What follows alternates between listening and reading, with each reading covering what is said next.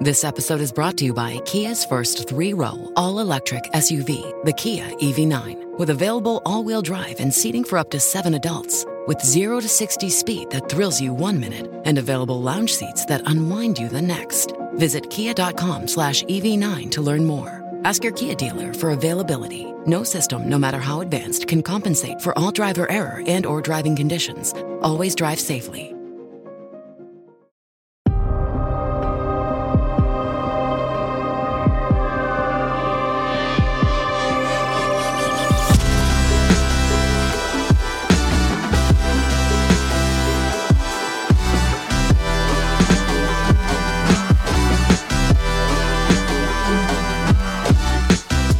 Welcome to Mysterious Universe, Season 28, Episode 23. Coming up on this show, we've got Mescaline and the Dream Machine, the DMT Wonder Spheres, and the real-life Lawnmower Man of 1959.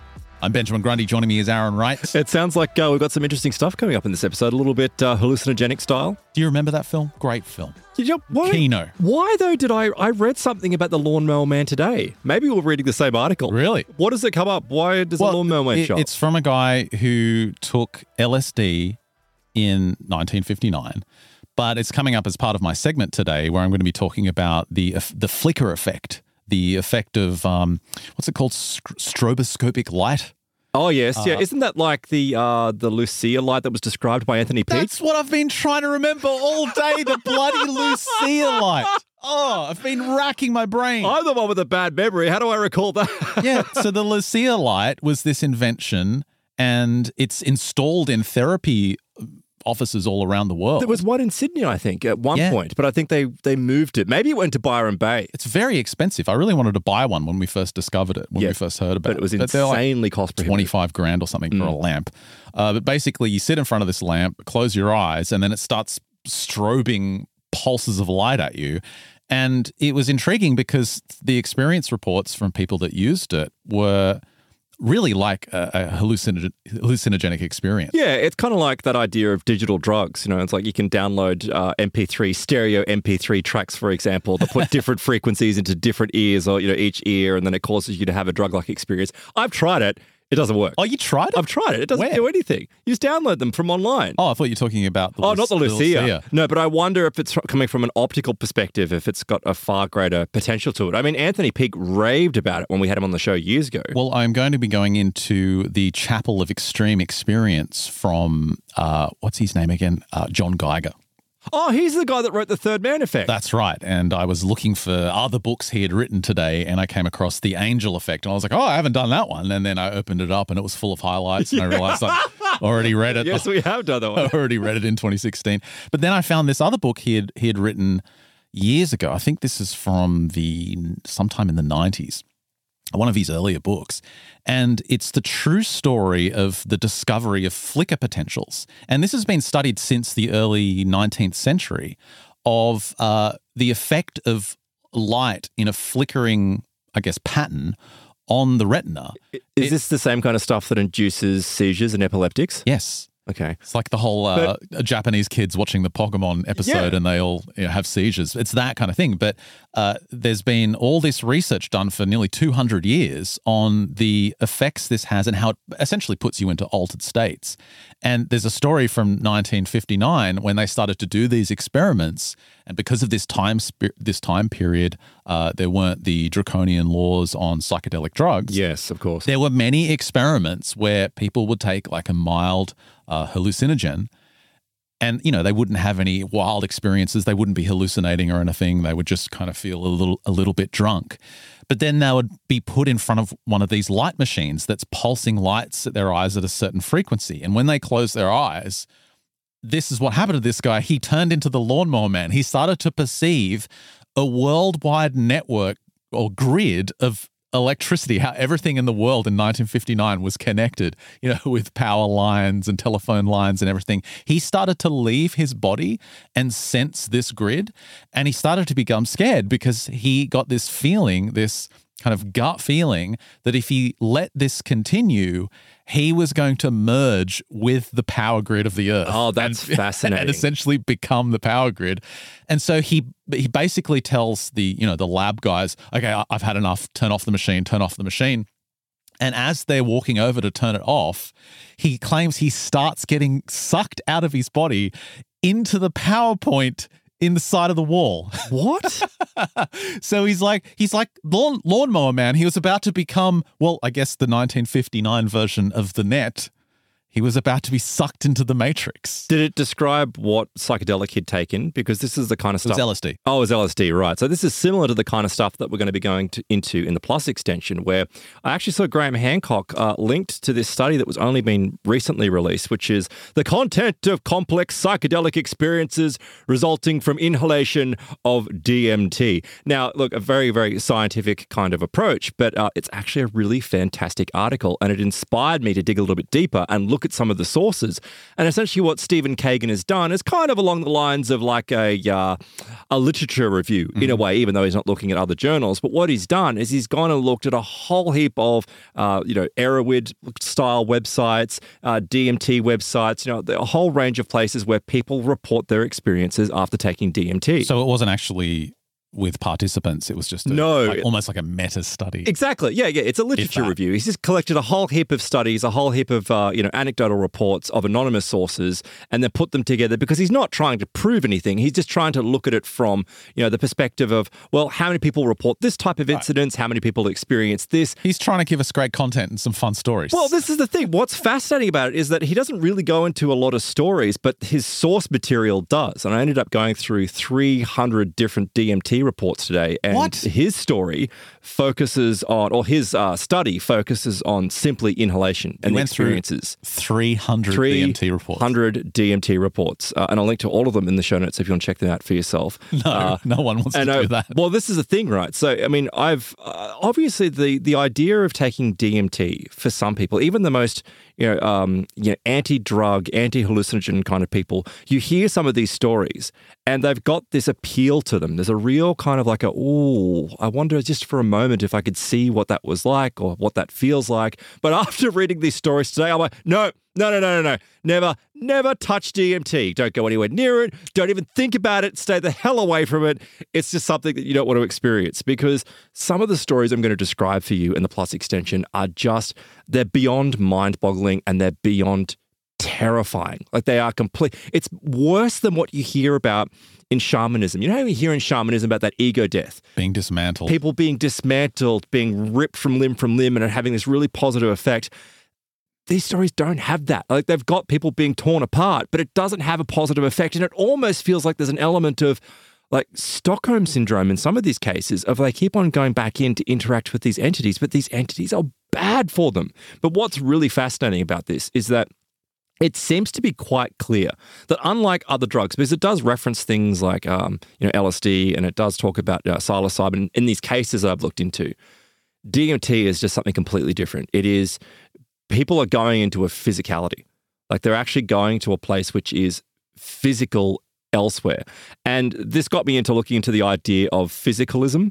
So physicalism is kind of like the close cousin of materialism. And I'll get into that in the Plus extension because it goes down this path of there may actually be other physical realities, but because we're so engulfed in physicalism, we can't comprehend that anything outside of this reality is real. Like anything outside of this reality may actually be real, but because we're so caught up in it, we just ignore it. So we'll go into those stories later on. I think our segments will cross over nicely, but where I started today was in a completely different direction, and I'll explain how I ended up on this crazy light strobing stuff. I saw this new book from Michael Tougias. Mm-hmm.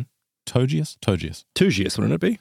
No, I'm going with Tougias. Let's go with that. Okay. It's called Extreme Survival. And he's collected not quite 300 stories, but he's got all these extreme survival stories, people surviving shipwrecks, people being stranded on mountains, being abandoned in the desert.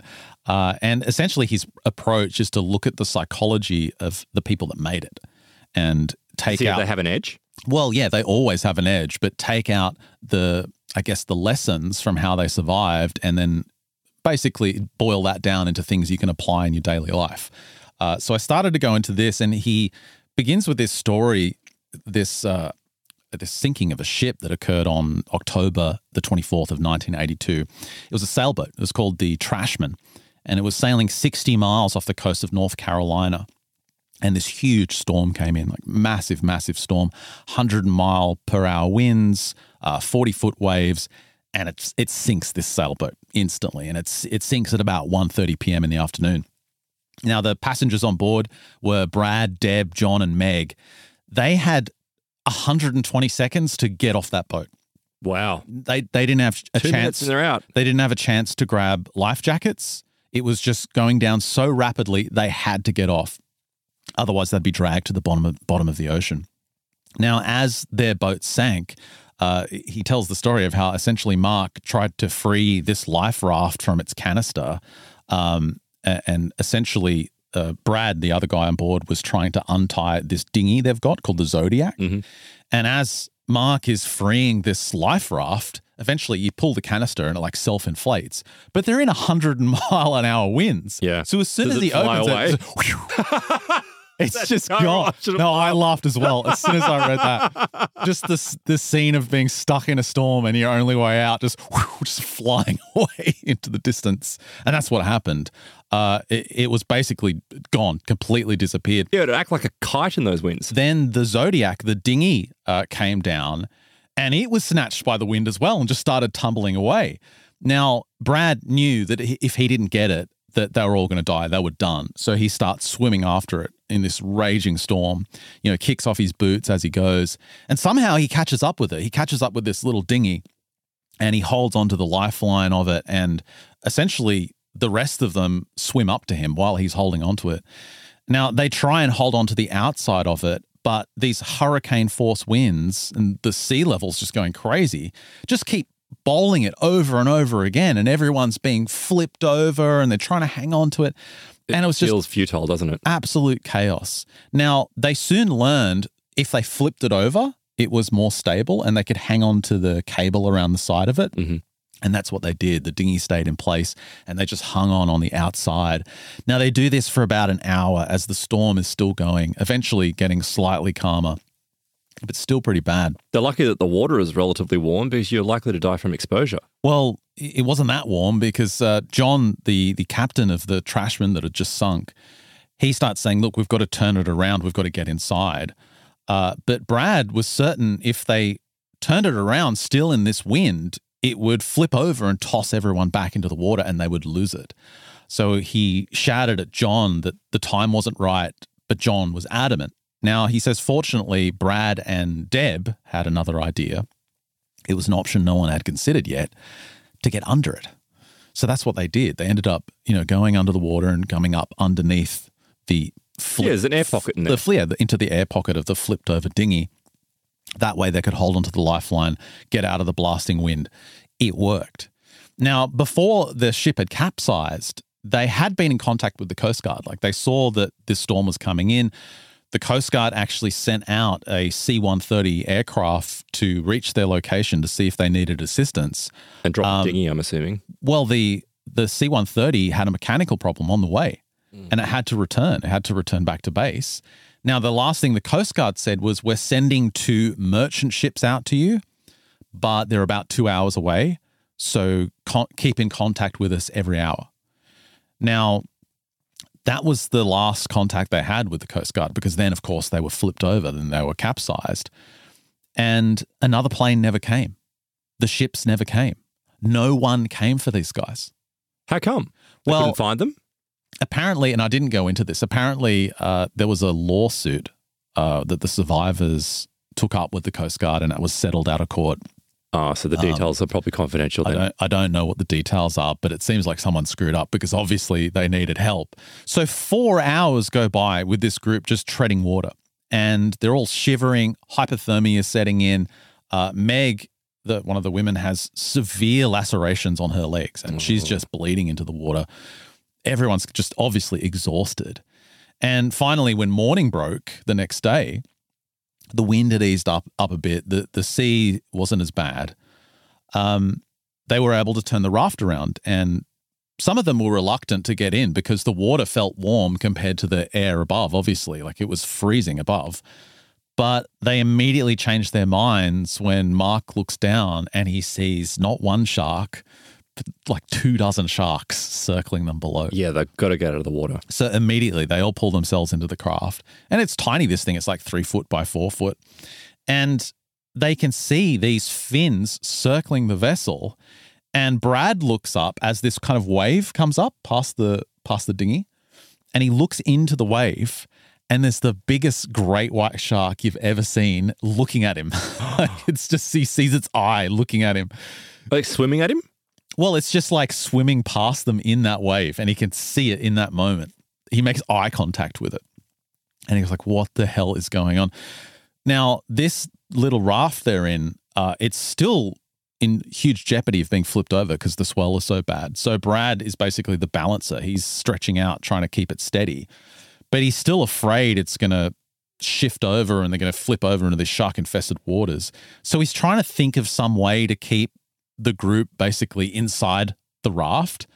But at this point, Michael points out, the author, that basically Brad and Deb are the only ones that are thinking about their situation and how to improve it. The rest of them are just showing signs of defeat already.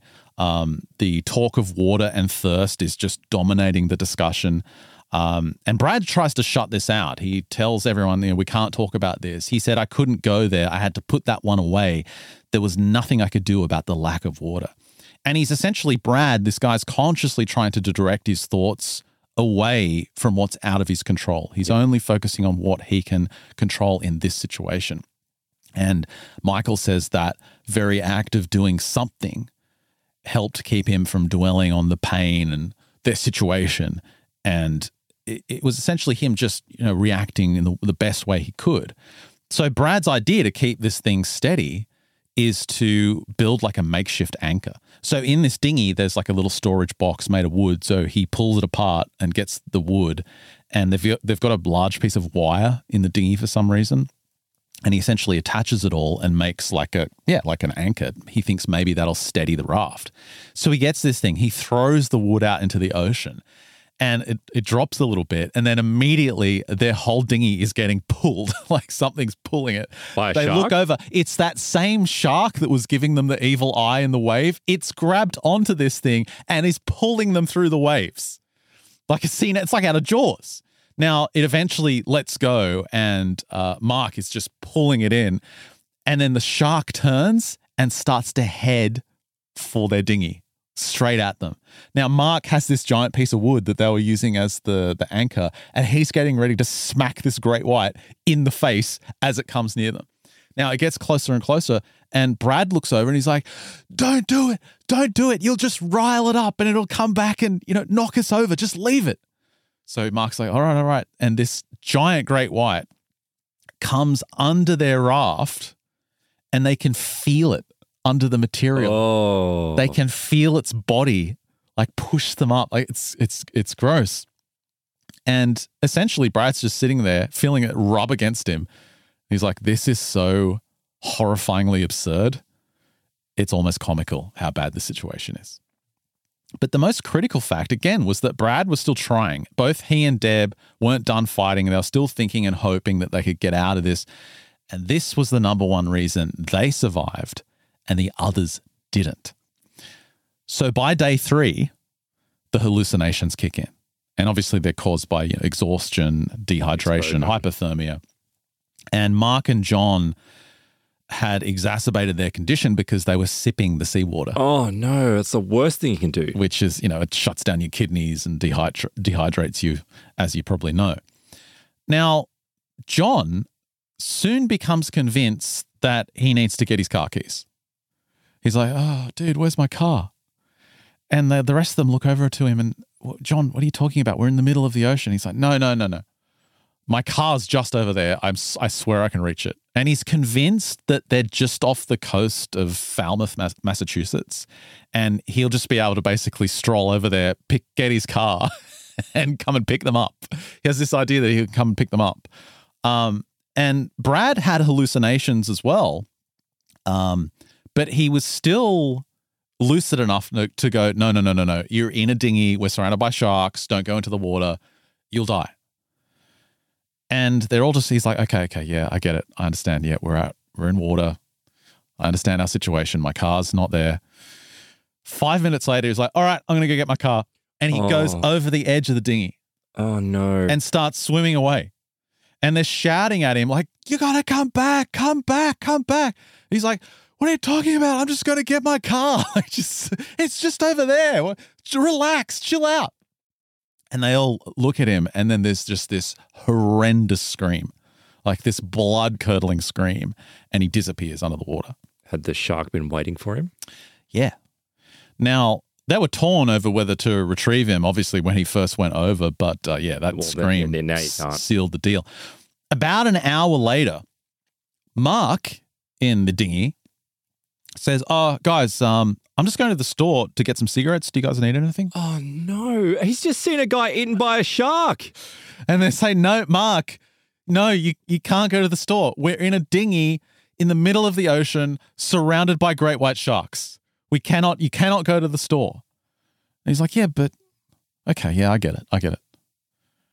And then he goes over the side about 5 minutes later. Oh. And as he goes over, he says, I'm just going to the 7-Eleven. It's just down there. I'm just going to get a couple of cigarettes. Again, you guys want anything? All right, suit yourself. And then he's just torn to shreds right in front of them. And their dinghy is just like bouncing around in this churn of his body parts going everywhere from multiple sharks coming and tearing him apart. Oh, and this God. Deb was quoted in the media saying, obviously, this is the most terrifying thing I've ever seen in my life. It's traumatizing. Like, yeah, you wouldn't even want to hear about that. Sorry. But there's only 3 of them left now. So Brad, Deb, and Meg, they huddle together, but now the cold is penetrating their cores, and even Brad starts thinking that they've only got hours to live, not days. Now, losing Mark and John was devastating. He said that essentially it opened the door for death to come into the raft, and the focus shifted from living to dying.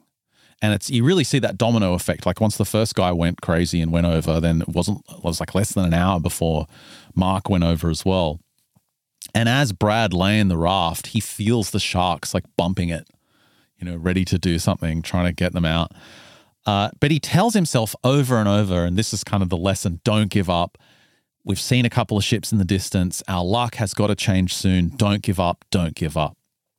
And really, they needed more than luck. They needed a miracle because Meg, who had the laceration, and she's probably the reason the sharks were there,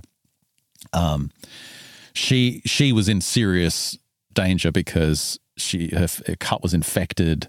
She probably had blood poisoning, and she died that night. She didn't make it. Likely from exhaustion and the infection. In the morning, Brad and Deb said a prayer over her lifeless body and then released her to the sea, and she was taken by the sharks. Now, the craft is full of blood. It's full of pus and filth. And after a couple of hours, Deb says to Brad, look, we've got to turn this thing over. We've got to clean it out. We've got to rinse it out. And Brad's immediate thought is, I don't know if I'll be able to get back into this raft. Like I don't have strength. I don't have the strength. Yeah. But he went ahead with the idea anyway because he wanted to keep the camaraderie, like the unity going. He didn't want to disagree with her, which I found strange, but they do it anyway. They basically think there's no sharks around. They can't see any of them. They flip the dinghy over and they manage to clean it out. Now Brad helps Deb back in, but now he can't get back in. He doesn't have the strength like he suspected. And she's just, admonishing herself because she feels like she's condemned him to death by her dumb idea. Why can't she get him in though? Is she just too weak? She's too weak as well. And she thinks a shark's going to take him in any second. But somehow Brad finds this burst of strength out of nowhere. And I was hoping to find some kind of third man effect that's what I'm wondering. Story, like someone lifted him out of the water, but there's no mention of that. And he manages to get himself back inside the dinghy. And he's done though after this final exertion. He's done. He's vomiting. He really thinks that he's going to be dead within an hour. He's got nothing left. And mentally he's ready to check out. He's ready to call it the quits. But then there's something in the back of his mind that says, don't give up. And so that in itself though can be the third man effect in a way. Well, like it's a not coherence that comes in. The third man effect is external. No, this is his own thought, his own will. And he has this idea. He knows it's not going to work. He knows it's stupid. But just the act of saying it out loud gives him a purpose to move forward. So he says to Deb, we're going to catch a fish. Let's catch a fish. And they're not going to be able to catch a fish, not a big fish for them to eat. And so he says this, and it gives him this something to hang on to, like something to do. Anyway, a few moments later, they see it. There's a Russian ship coming fast, and they kind of stand up, wave their arms, please, please see us, because they'd seen ships before, but they're too far away. But this time, the crew of the Russian ship wave back. The ship comes over. So they wave and keep going on. Yeah, they wave back and keep going. No, they come over and they rescue them. They pull them up to the ship, pluck them from the water. And what saved them was the power of all those little steps of what can I do? What can I do? What do I have control of? And this is what Michael communicates, that they made it because they kept focusing on the few things they could initiate rather than let the despair they felt push them towards resignation. And he says the message for all of us is to take those little steps that might seem insignificant when you feel helpless and just string a few actions together. Before you know it, you've advanced towards your objective. Do you know what? I mean, it sounds cliche, but it actually has a lot of merit to it. When you think about it, how you could apply that to your greater life, there's so much in the world that we worry about and we're concerned about, but so much of it we can't control. So if you simply focus on what you can control, it's almost like your brain is distracted by that and doesn't have the time to be concerned about other things. Yeah, that's true, but it's also super cheesy and lame. Well, that's what I said. It's cliche. it's very much cliche, it's but super it's true. cheesy. Like, that's the message. Just never give up. It's like, really? There's a great white shark about to eat you. Well, you know what I was thinking, though? When he describes, feeling like he has to say stuff out loud, it's like when you go to Japan or some Asian countries, it looks kind of unusual to a Westerner, but Japan's a really great example where if you go to a train station, you'll find that they're pointing. Someone that's working on a train will point and doing what they're doing, or if they're, doing instructions, and it's like they're actually giving it like a physicality. Acting it out. And it said that does that because it improves their performance. It actually causes you to focus on exactly what you're doing. So maybe in a way, him doing those little acts was enough to improve his survival chances. Well, as I skipped forward into the other stories in the book, many of them were almost identical to that situation I just shared with you. And I'll link to their full story and a couple of dramatizations and videos about them in the show notes. But Deb died years later. Of a shark bite? No, I think she got cancer or something, but Brad's still alive today to tell the story. But Deb did describe years after the event that she had this weird sense of unease before they went on that voyage. And it was building up for days before they left. Now, like a precognition? Well, he doesn't say that, but he just said she had this gut feeling that something was going to go wrong, like something off was about the trip. And a day before they were going to sail, she ended up calling the captain, Mark, and essentially saying, look, I'm out. I can't be part of the crew. I'm really sorry. And he just ripped into her. Like, how dare you do this so late? Like, quite, rightly so, because she would basically ruin their whole trip. And she felt terrible. Like, once she got this lecture, she felt really bad and ended up showing up anyway because she just felt kind of, her resolve was weakened by his speech. But then she saw some more things that made her realize that the gut feeling was probably correct when she actually got onto the sailboat, because she went down into the cabin underneath, and every flat surface down there was covered with Heineken bottles. And there was just like packets of crisps everywhere and chips open. And it was just absolute pigsty. And that was her second kind of, I don't know about this. But she just forced herself to think about the destination. She was going to Florida and she had someone waiting for her. And this was an interesting direction for his book, because I thought maybe he's going to start discussing this external element to these survival stories, because yes, there is this willpower involved, there's determination, there's grit, there's forbearance, there's all those good things. But in many cases, there's something else that seems to be looking out for us. Yeah. There's something that it's seems to angel. be guiding people. And of course, Geiger's second book was on guardian angels. But he actually believes, Michael Toglas believes that what this is the subconscious mind picking up on clues that haven't yet fully formed in our consciousness.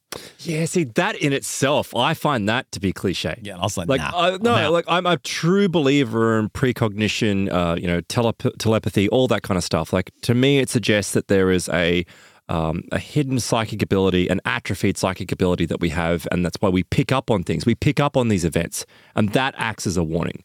Well, it just doesn't make sense either. I mean, if she's having these feelings before she's even seen the boat for weeks before, how is that some kind of matrix of information that her subconscious is building up? This was described by Ava Hart. So Ava Hart was a 7-year-old girl on the Titanic. Her mother, she was on the ship with her mother and father, and her mother refused to sleep every night. Like, every night she would sleep all through the day, and she sat up all night waiting.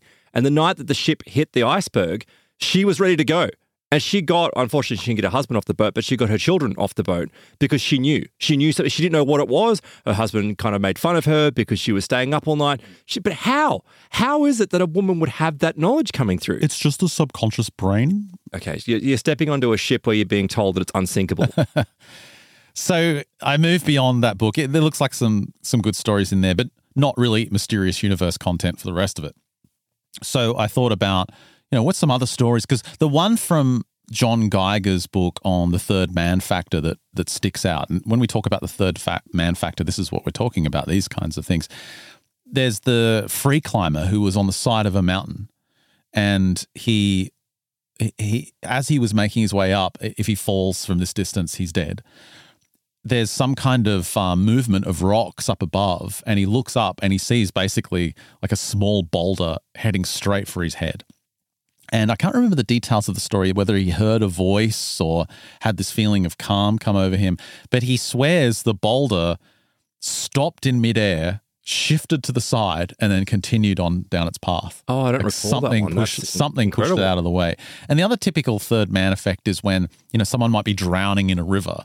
Yeah, the whitewater rafting one. That's the one I'm thinking. Well, what's that story? So with that story, there was a whitewater rafter who had gone over because they'd hit rapids, and they'd come to a point where, because of the positioning of the rocks and the turbidity of the water and just the immense force that was there, they couldn't get back up. They couldn't get above the surface. And just as they're about to pass out, some hand reaches down, like it's a hand. It reaches down, grabs hold of the scruff of their shirt and pulls them, like reefs them out of the water. Now they climb up onto the boulder and they're, oh my God, thank you so much. Looking around, there's no one there. Now the other rafters didn't see anyone else either. There was no one. Yeah, I'm trying to think of another one. There was a guy going on a canoe or something, and he got stranded. He was nearly drowning. And he just put his feet down, like way out from the beach. And there was a platform there, not made of sand, but it was made of some kind of smooth plastic or something. It felt like plastic. And he was just standing on this platform. And when the rescue boat eventually came and got him, the platform disappeared and there was nothing there. I don't remember that at all. I've got to reread that book. That's incredible, because that's even more than the third man effect. Maybe it's from another story. Because the third man effect normally is there's another man there. Yeah, that's a bad example. Yeah. That's a terrible example. Well, no, that's like more of a supernatural description, but it does fit under the same umbrella. Well, when Geiger wrote the third man factor, after he had published it, he got a ton of feedback and people were sharing their own personal stories. And that's a lot of experience. He wrote the angel effect as a follow-up, which had real kind of paranormal phenomena in it. But obviously, we'd done that back in 2016. I think it was on season 15, episode 5. We'll link to it in the show notes. Yep. But I just thought, Geiger's such a fantastic writer. What else has he done? So I found that older paperback-only version of The Chapel of Extreme Experience I was mentioning at the start of the show. A short history of stroboscopic light and the dream machine. And I'm like, what is the dream machine? This sounds cool. Does it make white noise and release lavender? That's the modern dream machine, isn't it? Lavender. What are you talking about? So the scene of this book starts at this gallery. It's Gallery von Bartha in Basel in Switzerland. This is in June of 1979. And there's two men making their way through the crowd of these art collectors, smoking cigars and drinking their brandy, their white wine. And they make their way around the sculptures and they stop in front of one of these art exhibits and they stare at it intently with their eyes closed. And this weird sculpture is tall, it's spinning, it's this silver black cylinder pierced with irregular shapes, and there's a light inside it that's spilling this kind of eerie flicker over their eyelids. One of them's a pallid man, he's 65 years old, fierce, intelligent eyes. It's William Burroughs, the famous writer and connoisseur of drug culture. He was into postmodernism, so what do you expect? Well, yeah, Burroughs had travelled from New York for the opening. The second man there, perhaps more conservatively attired, closely cropped white hair, 73 years old, was Dr. Albert Hofmann, who, of course, synthesized LSD in 1938. Now, the artist was also there, tall, handsome man, 63 years old. His name was Brian Gysin. Now, this exhibition was called Dream Machines, and there was a report on the event in one of the local papers that said this was not an ordinary art show, and what was on display was not conventional work. And the newspaper called these three men dream mechanics, and it's a pretty apt description. So the sculptures were actually flicker machines, like finely calibrated to expose the viewer to these rhythmic flashes, and there was a specific rate that was calculated to match the frequency of the brain, stimulating alpha rhythms, and sometimes bringing on experiences similar to LSD. Now, Burroughs proclaimed famously that anything that can be done chemically can be done in other ways, and Gysin's dream machine was this other way. It was the product of a period of intensive scientific investigation into the borderlands between dreams and waking thought, and it revealed that through this medium of flashing light, it's possible to evoke colors, patterns, simple sensations, but also complex, fully complete hallucinations. Really? Where people are transported to other places and completely displaced in time and space. So do they need to remain in front of this machine to have the effect keep going? Is that how it works? Yes. Yeah. Okay. Yeah. So with the drug, it's in your system and being metabolized. That's why the trip goes for as long as it does. But Gysin and many other people who used this back in the 1950s claimed that the effects lasted for up to 24 hours. Interesting. Now, Gysin's first experience, this is essentially what kicked this off, or what started his curiosity. It was December the 21st, 1958. He was a resident of the Beat Hotel in Paris, which was basically like not a slum, but squatters. Everyone's squatting there, right? And he was traveling by bus from Paris to this artists' colony in the Mediterranean. You can get a sense of what kind of guy this is, right? And he was going to spend Christmas and New Year's holidays with his friends there. And as the bus is passing through this long avenue of trees, Gysin closes his eyes because the setting sun is flashing through the trees as the bus is moving through. And all of a sudden, he's shown this transcendental storm of color vision, he says. It was an overwhelming flood of intensely bright patterns, supernatural colors exploding behind my eyelids, he says, a multidimensional kaleidoscope whirling out through space. I was swept out of time. Now, as the bus left these trees, it just suddenly stops. And he's just left thinking, what the hell was that? What was this vision? What on earth happened to me? Because it really was like a spiritual experience. Now, he immediately wrote to his friend Burroughs. They were very close friends, and Burroughs lived in the same, hotel in Paris, and they collaborated as artists. Burroughs replied to him saying, "We must storm the citadels of enlightenment. The means are at hand, and the means would be to develop this machine to harness the potential of this flickering light, a device that would make these experiences as easy as flicking a switch, the dream machine." So it's quite an interesting goal to achieve the effects of what are often very dangerous substances with just some device, like you just turn it on. So he goes into the history of the flicker effect, and this goes back quite a way. Like there's a story of Catherine de Medici, who apparently had Nostradamus sitting on top of a tower, and Nostradamus would stare at the sun with his eyes closed and then grab his hand and flick his fingers in front of his face. And then she would ask him questions and he would get visions that would help her, with her political machinations, basically. And he would tell her that these were like instructions from a higher power. Maybe that's how Nostradamus got all his visions. Yeah, you've got to wonder, don't you? Staring at the sun and flicking his fingers over his eyes.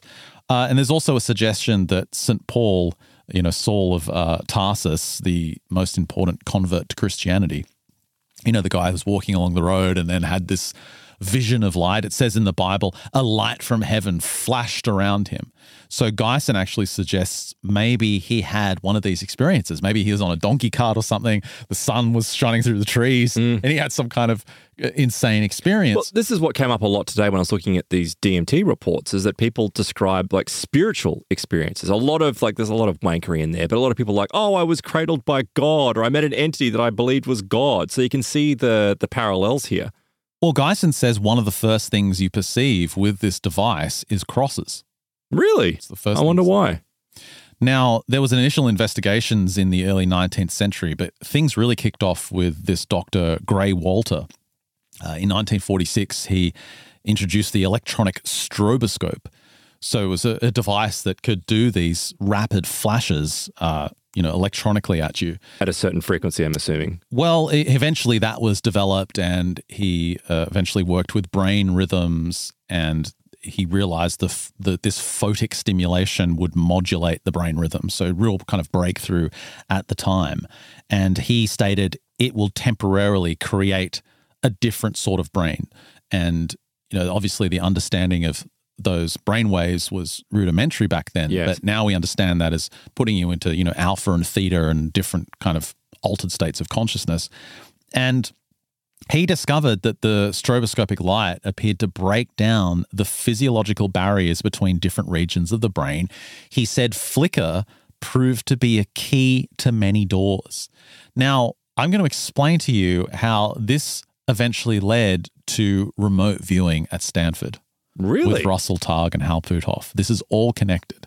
So with this guy's experiments, he found some really weird outliers. Walter found in his laboratory trials that this bright light, flickering light on subjects, in about 3 or 4% of the people that used it, they started to see symptoms that previously would be diagnosed as epilepsy, like severe transient disturbances of consciousness, strange feelings, faintness, swimming of the head.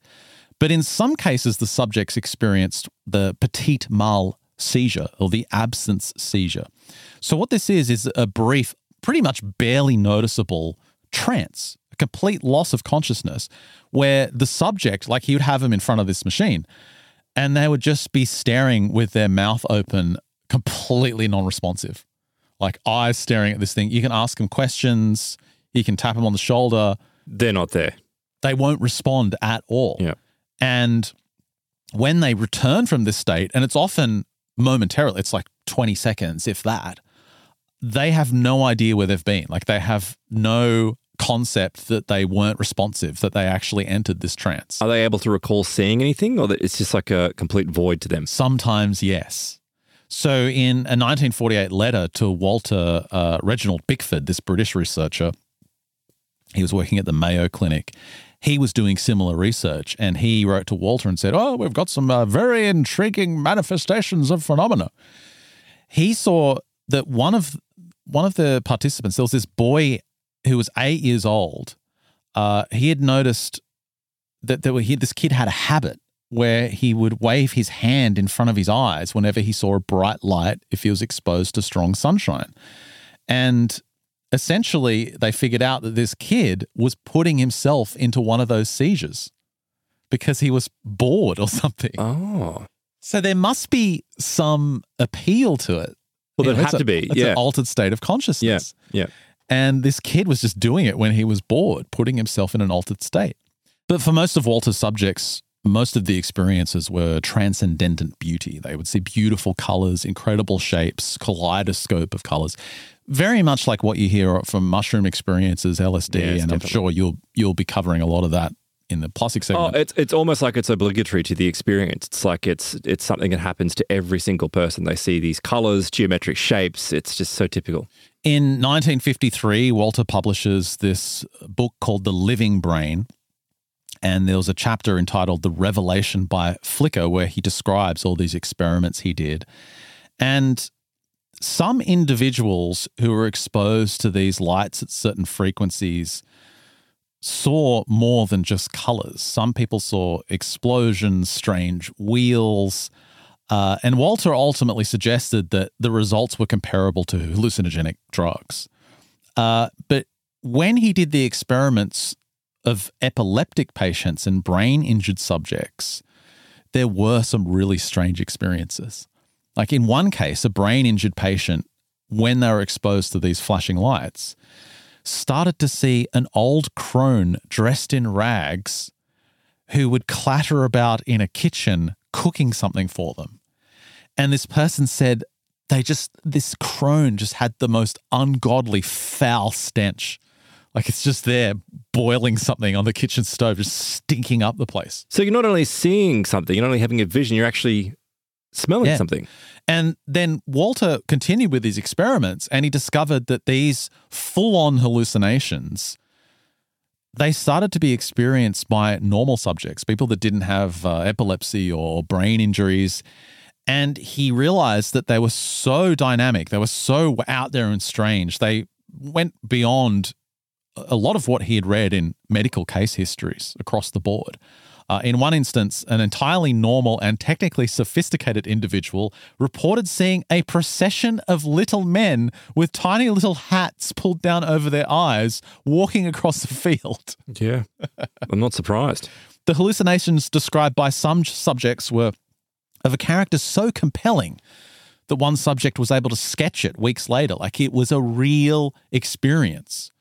He said in highly organized hallucinations, you see small animals, reptiles, loosely draped human figures, miniature brightly colored objects like Chinese lanterns, reduplicated figures, processions of little creatures, often kind of wandering across the view or climbing up some imaginary ladder. He said in some subjects there's a specific frequency of flicker that could evoke vivid memories of past experiences. And as in like past life memories or just of their own past? Eventually, some people started seeing what seemed like a time period before their own. Mm-hmm. Walter even found time itself could become lost or disturbed. Like one patient or one participant said that they felt like they were pushed sideways in time by this light flickering device. I don't know why it is, but this kind of stuff comes up so often in reports of epilepsy, and there seems to be this element of metaphysical phenomena that appears in epileptic patients. But it's really, I don't know why, it's really frowned upon. It really gets a bad rap. Whenever you try to discuss it in certain circles, it's completely dismissed. It's almost like it's offensive to some people. Epilepsy's long been associated in history with holy spiritual experience, and seers and things like that.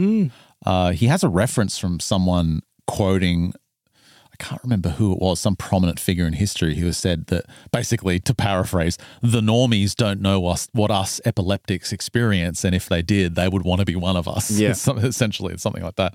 Now, I want to move on to John R. Smithies. He was the first to report that this stroboscopic light not only stimulated these hallucinations, but also enhanced the effect of mind-altering drugs. Mm-hmm.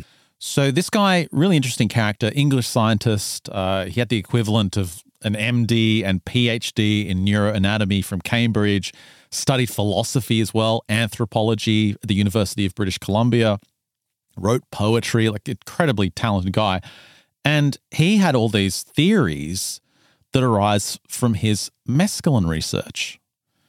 Now, he questioned the assumption that physical objects are real and that hallucinations are not, observing that no hard and fast line can be drawn between them. Now, I was happy I saw that today because I knew you were going to be talking about DMT in the Plus extension, and I find myself agreeing with this very intelligent Englishman. He further suggested that rather than the hallucinations being simply constructions of a disordered brain, they may instead represent a level of reality that is normally hidden from us. And that's really been exactly what it is. The line we've taken from our research over the years. The idea that this is just the brain producing some kind of I hate the word hallucination, that this is some kind of confabulation Well, no, it's we shouldn't be, so dismissive of hallucination because people do have hallucinations, but these are different. Like these particular reports, they're written off as being hallucinations, but with a lot of hallucinations, they are.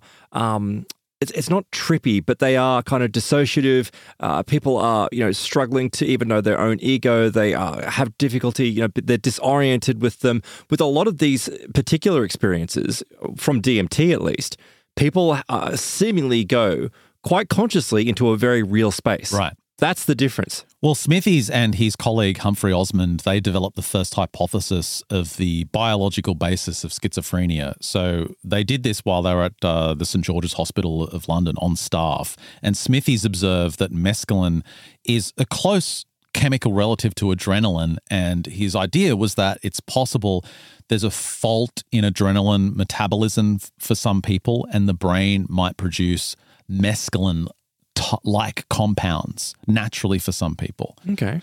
So it was a really interesting idea. And more research has been done on this, including adrenochrome and things like that. But these guys started that kind of thinking. Eventually, his colleague Osmond was appointed clinical director of the Saskatchewan Hospital in Canada, which is a mental hospital, and he was soon joined by Smithies, and they teamed up with Dr. Abram Hoffer. Now, they were given free rein to investigate alternative treatment methods, and that free rein involved just giving the patients a whole heap of it, right? Shitloads of mescaline and taking it themselves. And it's interesting that when you look at the history of MK Ultra, these Canadian operations played a huge part in those early periods. And there's so many connections with these MK Ultra experiments and these early free rein experiments these guys were doing. But it was Hoffer, Osmond, and Smithies who wrote an essay on schizophrenia, who actually coined the term hallucinogen. It actually came from them. Okay. Now, in 1953, this paper they published, Schizophrenia, A New Approach, Aldous Huxley read it in the paper, in the Hilbert Journal or whatever it was published. And he wrote a letter to Smithies saying how impressed he was with their work. And he also said, at the end of the letter, maybe if you're ever in town, you might know someone who can get me some pure mescaline. So, just if you happen to be around. A short time later, they basically traveled to Los Angeles, where Huxley was based, and stayed with him and his wife, and gave them 0.4 of a gram of mescaline. And right after that, based on his experience, Huxley wrote The Doors of Perception in 1954, and then Heaven and Hell, the sequel, 2 years later, all based on those experiences. So it was because of these guys that we have the Aldous Huxley that we know. Now, Smithies continued the research, his research at the University of British Columbia in 1954. He produced the first study to describe the effects evoked when volunteers were exposed to a drug in conjunction with this strobing light. Mm-hmm. So what he gave them was this stuff called TMA, which is trimethoxyamphetamine. And apparently it doesn't do that much. It just makes you feel a little bit drunk, a little bit, hyper. But anyway, once the subject started to receive the light, it changed everything. So one subject was this 22-year-old kid. He was given the TMA, and he was basically fine. He was a little bit inebriated, but as soon as they turned on the stroboscope, 2 hours after he'd taken the drug, he starts seeing Turkish temples, like designs from Turkish temples all around him. Interesting. He starts seeing green snow falling in the room. He sees gold and silver rain. He sees fireworks. And finally, he sees Queen Elizabeth and the Queen Mum appearing to him bathed in royal purple. So is he seeing this with his eyes closed? Are these visions that are popping up with his eyes closed because of the machine? Yeah. Or is he, okay. Yeah, you have to have your eyes closed. Mm-hmm. But many people are describing that they've transported somewhere else. They're seeing it as if their eyes are wide open. And he describes seeing colors he'd never seen before in his real life, That's which exactly is what what's described in DMT. Time and time again in other experiences, and especially in near-death experiences as well. Mm-hmm. He eventually found himself in the midst of a scene with large cat-like humanoids with enormous green fangs. But he said they were friendly. They just wanted to hang out, almost like they were waiting for him. A second subject was a 22-year-old female, experienced structured hallucinations when the stroboscope began to flash. This was over an hour after taking the drug. When her eyes closed, she immediately saw a woman walking down New York's Fifth Avenue with a poodle. And one of the scientists said, is it in 2 dimensions or 3 dimensions? She says, neither. It's in 6 dimensions. How can it be in 6 dimensions? Well, often you hear people that have near-death experiences describe this. They say, I could perceive everything behind me. I could perceive a 360 view. I don't know how to explain it, but I could see everything going on all at once. That's what she went through. That phrase as well just so frequently comes up in these sorts of experiences that I don't know how to explain it. It's because we don't have any reference in this reality. Yeah, that's right. You go into this other space and it's just completely different. When the flicker was turned off, the hallucination stopped though, and she was totally fine. They flick it back on and she sees this 3-dimensional quantum pie graph. I don't know what it was. What is a quantum pie graph? Just like imagine a pie graph on crime statistics, but quantum. And they ask her to... So it's sparkly, is that what it is? They ask her to get closer to it. She claims that she can go into the pie graph and become a part of one of the sections of the pie graph. What for? So if it's like say it's a pie graph on birth rates and economic prosperity, right? You can zoom into one of the chunks. And then she said when she zoomed in, she would become part of this elaborate scene that would be all around her explaining that section of the pie graph. What a weird kind of experience. It's like virtual reality. It's like something Facebook or Meta's augmented reality. Something Meta's trying to invent where you put a headset on and you go into this other world. Eventually, there was another case actually where the flicker elicited a perfect image of an oriental bridge, like a Japanese garden, this bridge going over a stream in this beautiful garden.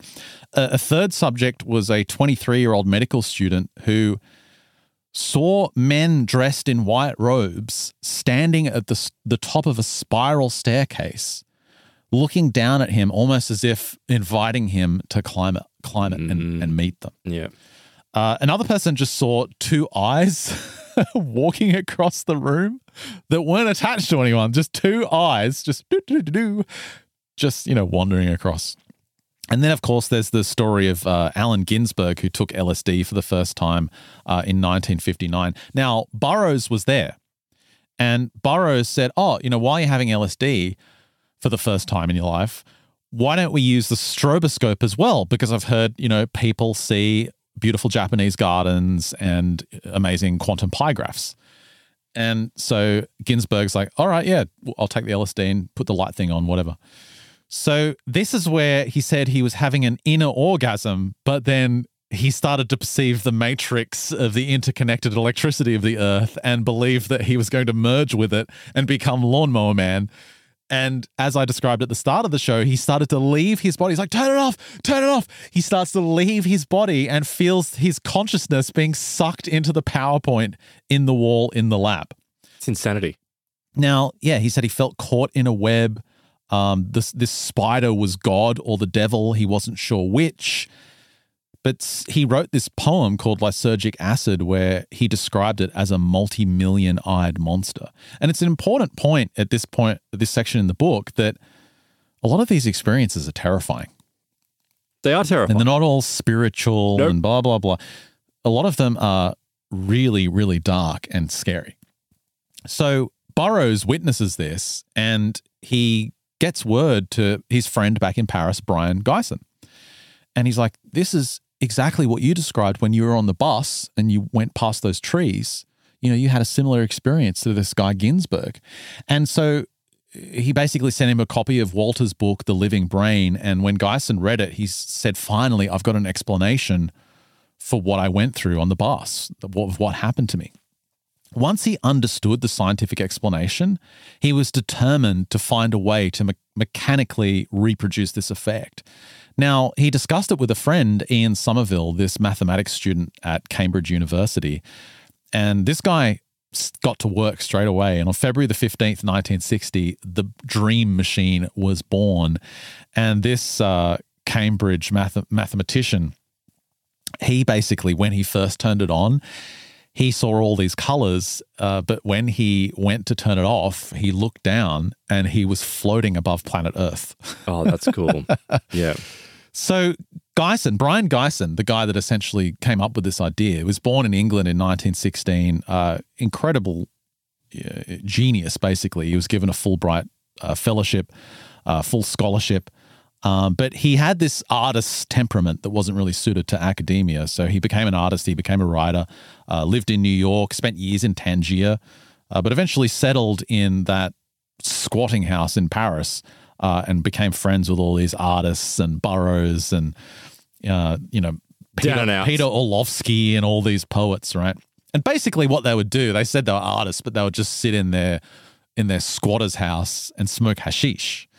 And it's interesting if you read his diaries on the time they spent in this apartment, sometimes they would have bizarre shared hallucinations. Like he wrote a letter to Burroughs in 1959 and he said, look, I've been making these incredible discoveries, but what is happening now is that I literally turn into someone else. He says, not a human, but a creature, a man-like creature. He says he wears some sort of green uniform. The face is full of black boiling fuzz and what most people would call evil. Well, he's turning into him. He's turning into him. And when he says evil, he says, oh, silly word that. I've been seeing him for some time in the mirror. This is nothing, of course, but when other people start seeing him without being briefed or influenced in any way, then something's really there. It sounds like spirit possession. Yeah, like he's looking in the mirror, and when he says fuzz, does that mean hair? Is he seeing like a black hairy Bigfoot when he looks in the mirror? I think in that's a green uniform. In a green uniform. I think this is Special Ops Green Beret Bigfoot.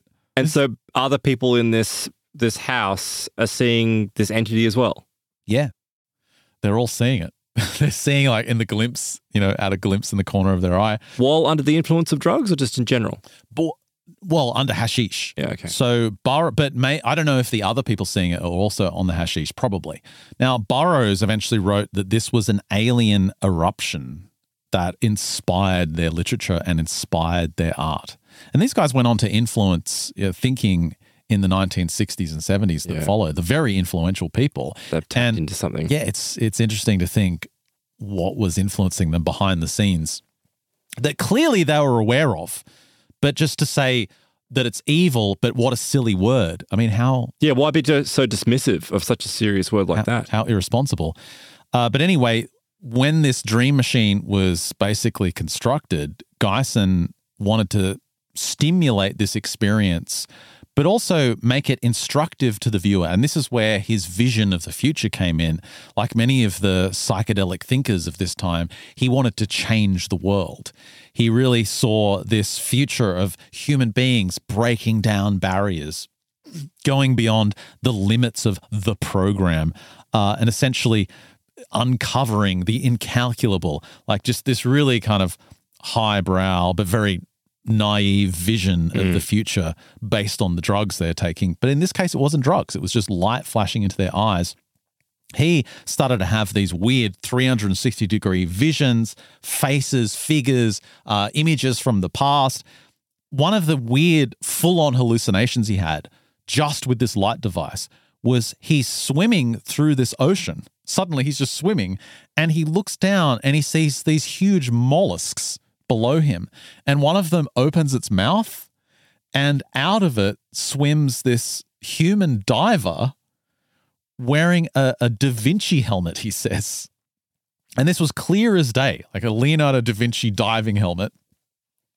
Clear as day, perfect vision, no drugs at all, just this light shining into his eyes. So that's why years ago when we heard about the Lucia light device, we heard similar stories. Yeah. We thought, where do we get this? Oh, it's 20 grand. Well, they had one. They had one in Sydney at some point, and I believe that by the time we had found the provider that they had moved the machine, I'm sure it moved to Byron Bay. So maybe there's still one around. When Byron Bay isn't that far from us anymore, Ben. So we should go and check it out. Oh, yeah. Maybe it's still there. Well, he said this is going to bring about a change in human consciousness. It's going to throw back the limits of the visible world. And there's this early idea of transhumanism boiling up here as well, because he said ape became man, so it must be possible to become something more than man. It really is this transhumanist idea brewing already. So he makes these connections with the art world. He starts... You found it, the Lucia light device. Sorry, I just Mark found it. III. I will put this into the show notes so you can check it out for yourself. There actually is a link to buy a light. Let's see how much it is at the moment. Okay, so you can get a home portal now. So it's a mini one. So the mini one, let me just see how much the mini one is. Does it say, look, if it says get quote, then you know it's thousands and thousands. There's a lot of things I've got to click through, and it's telling you all the wonderful details about, oh my God, it's $9,100. Oh my gosh. Wait, it's a lamp. It's a fancy lamp. Like this. So there's a picture of a woman that's lying underneath this lamp and she's holding what looks like a Nintendo Switch controller. So I don't know what that does. Well, this one that they built in the early 1960s, it was literally a turntable with a cardboard cylinder put on top with shapes very rudimentary, cut into the side, and then a 100-watt light bulb lowered into the middle. That was it. That's the whole invention. By the way, it's not only $9,100, it also has a almost $1,200 shipping fee. Jesus. Yeah, I don't think that's going to happen. That's pretty crazy. Why is it $1,200 to ship a lamp? I don't know. It just says here, what does it say? It says international shipping from Austria, customs, insurance, and fees is $1,125. Well, we don't want your lamp to break now, do we? So I must say, keep going because I'm intrigued. Let's have a look at the practitioner system. Okay, keep going. Let's see how much that one costs. What's his name? Geisen, he makes these connections with the art world because he's already got those connections. Eventually, a fashion designer is blown away by it. It starts to get exhibited on catwalks and in fashion shows and parties in the scene. He patents the device in July of 1961. It starts to explode in popularity, but mainly amongst the drug-taking art scene. Right. Eventually, obviously it's enhancing the experience. The Rolling Stones just turn up at his house one day asking about this device. The Beatles get interested. Warhol loves it. Popularity is exploding with this thing.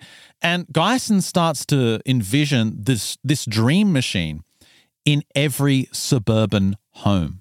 And he's convinced it's going to replace the television set, but broadcast inner programming. Visions for everyone with the flick of a switch. Eventually, it gets so popular, Philips Corporation wants to mass manufacture it, market it, and just make millions of dollars off this device. So they dispatch a team of executives to Paris to go and meet Geisen. Now, Geisen has this is it. He's thinking, this is it. I am days away from signing a contract and striking it rich. This is going to change the world. I'm going to be remembered as one of the greatest inventors of all time. So what happened? On the way to the pitch, the Philips executive, he slips on a piece of dog shit on the sidewalk. Because it's Paris. Anyone ever been to Paris? There's shit everywhere. It's dog shit everywhere. Everywhere in France. It's just all over the sidewalks. French. And because this Philips executive slipped on a large dog turd before the meeting, Geisen said he was in such a foul mood. He didn't want anything to do with it. He didn't want anything to do with this stupid light device. He was just so annoyed at being in Paris and seeing all the dog turds everywhere that Philips just basically flew home. And that was the end of the deal.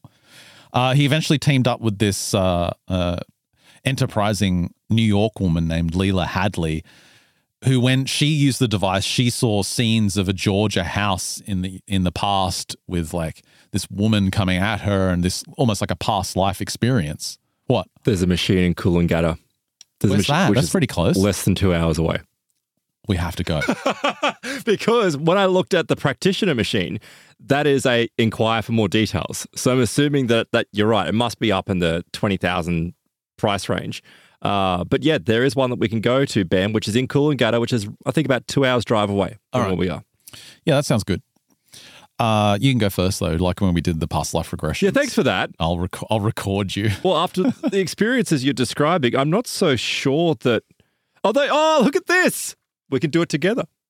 Oh, you can do a dual session. You put the top of your heads together, and they fire a light into your face. What if the little people appear and they want to kill me for all the times I've said we should just kick their faces off? What if like an army... Sorry, I'm not going to defend you. I can't help you. An army of little elves turn up and they want to murder me. Yeah, but I'm not going to help you. And then I die suddenly. I'm another died suddenly case. This is intriguing, though, because as part of their warning... maybe someone would die suddenly from this, because it says that if you're suffering from a psychotic condition or a psychological condition, we recommend that you do not use this machine. Yeah, so earlier in the research, that's a good point. In the 1940s with that early researcher, he stated that if they did have some kind of brain injury, if there was some kind of mental problem, they would have very bad experiences. Yeah, right. Like so very uncomfortable. It would not be good at all. Right. Eventually, this agent of his, Leela Hadley, who knows all the New York circles, she eventually books a meeting with Columbia Records, Pocket Books, and Random House, and they're all in this big meeting room. And essentially, the director of Columbia, Alvin Goldstein, he's figuring out how to get this dream machine to work, because all of them tried it and they were just blown away. And it's interesting because in this meeting, apparently Geisen started to share with them. And this meeting was in like 1963 or something. He starts to share with them this vision he had from the light device, from the dream machine. And he says to them this. He tells them that in the future, records will be played without needles, and that instead an electronic eye will scan the record disc. Oh. So he described CD. the CD back in the early 1960s from using this device. And of course, they just thought he was mad. They thought he was crazy. But they were very interested, and they went away trying to think of how they could market this, how they can make products. But it all came to naught. No one followed through. And the device really just became connected with the drug scene. Nobody could figure out how to market it.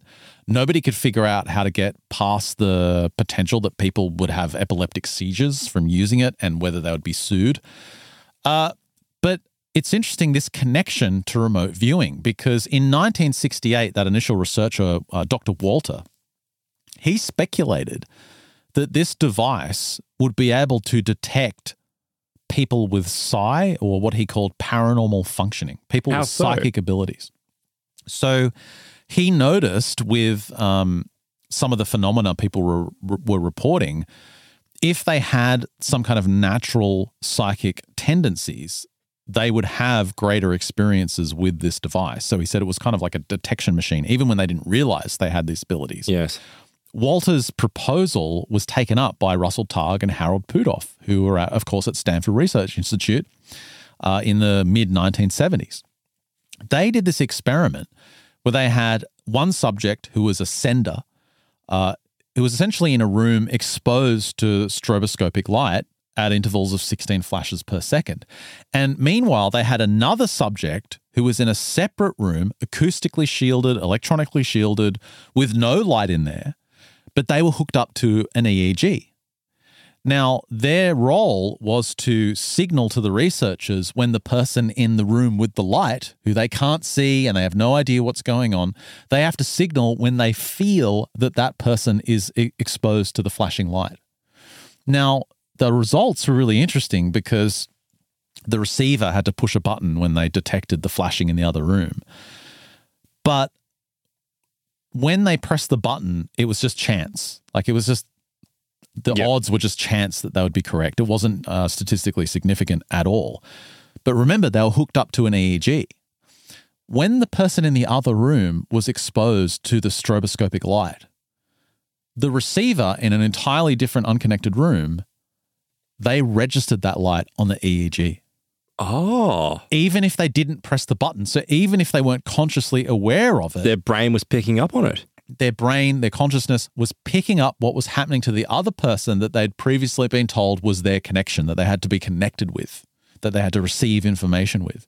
And I think that's a really fascinating idea, this idea that we're picking up things psychically all the time, but we might not be conscious of them. Yeah. And this goes back to the story of the the woman that survived that horrible capsizing of the sailboat, where she had this gut feeling. And the author said, well, it's like the subconscious mind gathering this information. And then his idea was that it's not psychic. But, Targ and Puthoff showed that, well, it is your subconscious mind receiving this information, but the information is psychic. It's psychically coming through.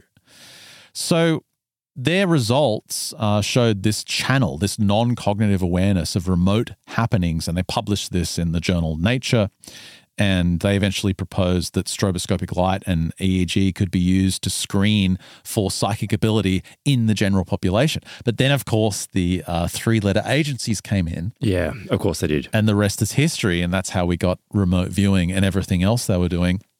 Now, in the end, Geisen was convinced that his device, his dream machine, never hit mass market because it was oppressed. He said there was a conspiracy against him, and it was all organized by big television. Big television? Big television was scared that a spinning lamp was going to take over the industry, and they wanted to shut him down. Not so sure that big television would care about something like that. I would be more inclined to believe that three-letter agencies would want to suppress this because it might grant people access to knowledge that they wouldn't otherwise have. Oh, maybe that's another angle to this. But Geisen, towards the end of his life, said it was suppression and it wasn't an accident. He said, after all, it was a machine that for the price of a light bulb leads you drugless into the core of your being and bridges the abyss between sleep and wakefulness, consciousness and unconscious life. He died in Paris in July of 1986, and his ideas followed him in an interesting way, in a notorious way, because in 1994, remember, Kurt Cobain committed suicide. Mm-hmm. And after he died, there was an article that was published in High Times magazine and in Q magazine and New Musical Express that Kurt Cobain killed himself because he had one of these dream machines and used it for 72 hours straight. Okay, well, that's a stupid thing to do. But I don't know if you could say that that's why he killed himself. There's a whole heap of factors as to why people kill themselves. It was totally debunked. Like, he probably didn't even own one of them. But that's all the machine became. It became this kind of art piece that rich people would have in their room at parties to show off to people. I could see the appeal because it may actually do something, right? It may not be as extreme as some of the stories we've described. And in fact, it may only affect a small percentage of the population. But obviously those people are going to be vocal about their experience. And it got really corrupted by the modern art scene as well. I think a few years later, there was an artist in the UK who basically built one of these machines, but the cutouts were images of his naked girlfriend interspaced with tampons. Like he put tampons inside it. What is it with art? How it always ends up being filthy and revolting. And you just stare at it and there'd just be like spinning tampon visions. He ended up getting raided by Scotland Yard. And that was back when the UK was based. Yeah, right. Yep. Now did they go there, find a machine, just had like the spinning wheel, was just dicks? Today he would just be celebrated. Yeah, today it would just be suction dildos and you just stand in front of it and they just slap you on the way through. Bang, bang, bang, bang, bang. And that's your vision. And you'd win like some kind of art prize for it. But no, back in the early 90s, he got raided by Scotland Yard. He got taken away and questioned and they confiscated his artwork. Because of the art? Or is there other reasons? Yeah, because it was gross and disgusting. Yeah, it's a very different world today. Although I did notice, I looked that, and I'll put this in the show notes, there's actually a service called Find a Light that's connected to Lucia, and there are locations all across the US. I'll put this in the show notes. I'm so glad you found that today. Yeah, it's all across the US. Like there's plenty, and I think it's quite reasonable. It's not like a $25,000 machine. It's actually quite reasonable prices. That's your mission, Barnacles and Plus subscribers, is to find your local lamp connoisseur or lamp aficionado. Yep. You can go to stores like Current Ritual, which is located, I believe, in Glenwood Springs in Colorado, or you could go to Lucia Light Bliss, which is also in, I'm not exactly sure where that one is. There's plenty in Arizona. Of course, there's plenty in bloody Arizona. Starlight Healing in Austin, Texas. There's float centers. It's actually, if you get a chance, go and check one of these things out and email us in with your experience. I really want to know about it. From what Anthony Peake said, you just take one look at it and you're like,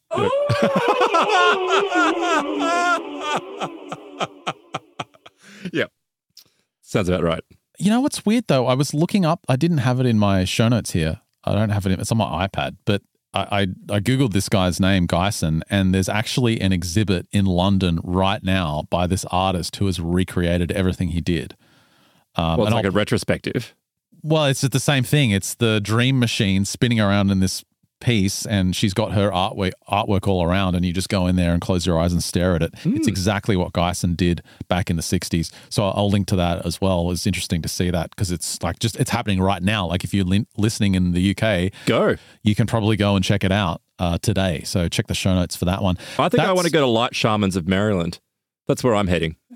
It just sounds right. I don't know why, but Light Shamans, it sounds right. I want to go to one where you can smell the store as soon as you get onto the street. Like you can just smell a subtle hint of sage and pot. You can smell, you can smell incense. And just a tinge of low IQ on the air. And just a taste of crazy in the air. You can taste it a little bit. They're the best practitioners. That's Chapel of Extreme Experience by John Geiger. He also wrote The Angel Effect and The Third Man Factor, which I'll link to in the show notes at mysteriousuniverse.org. And don't forget to check out Extreme Survival, lessons from those who have triumphed against all odds. If you want more stories of people getting eaten by sharks. That's a wrap for this free edition of MU. Thank you so much for listening. Huge stuff coming up in our Plus extension. Love the DMT realm. Very wary of the machine elves. Yep. Don't bring them near me. Not interested in them. But you've got these new experiences. Over 300. We're going into 300 DMT cases. I went through 300 DMT cases, but I picked out what I felt were the most extreme, the most unusual. I mean, we're talking about self-dribbling jeweled basketballs that grant access to portals and other dimensions, greys that show up that, insert probes into people so that they can go and collect information. All this wild, insane stuff, all connected to the use of DMT, and not just through inhalation, which is what that article is. It's also through intramuscular injections and consumption, and it's wild, wild stuff. What you need to do, DMT plus the Lucia light device. I reckon you'd have a stroke. I reckon we can get you some DMT from Caloundra before we go and use the Lucia light device. We can do this. We'll time it right before you go under. Oh, no. Just melatonin. Just take it because melatonin, it metabolizes to DMT. Does it? Yeah. How much do you have to take? I don't know, but I don't mind. I'll give it a try. All right. That's the plan. Coming up in the next episode, Aaron's dead. Coming in 2023, Died Suddenly, featuring Aaron Wright. On the new solo edition of Mysterious Universe. Make sure you check out It's not going to happen. mysteriousuniverse.org/plus for all the details. Sign up today. You get access to the big extensions we do every single Friday, and you get an exclusive show every single Tuesday as well. You're getting more than double the content when you sign up for Plus. You also get a higher bitrate version of the show on Plus, so a better sounding show. You also get a totally ad-free version of the podcast when you're on Plus. All the articles on the website are unlocked for you as well. And if you sign up for MU Max, you get access to our entire back catalogue. A good time to buy because our Christmas break is coming up soon. We've got our last week next week before we take a break. Sign up for Plus today, mysteriousuniverse.org/plus. That's a wrap for this free edition of the show. Thanks for listening. If you're on Plus, stick around for the great stuff after the break. For everyone else, we'll see you next week.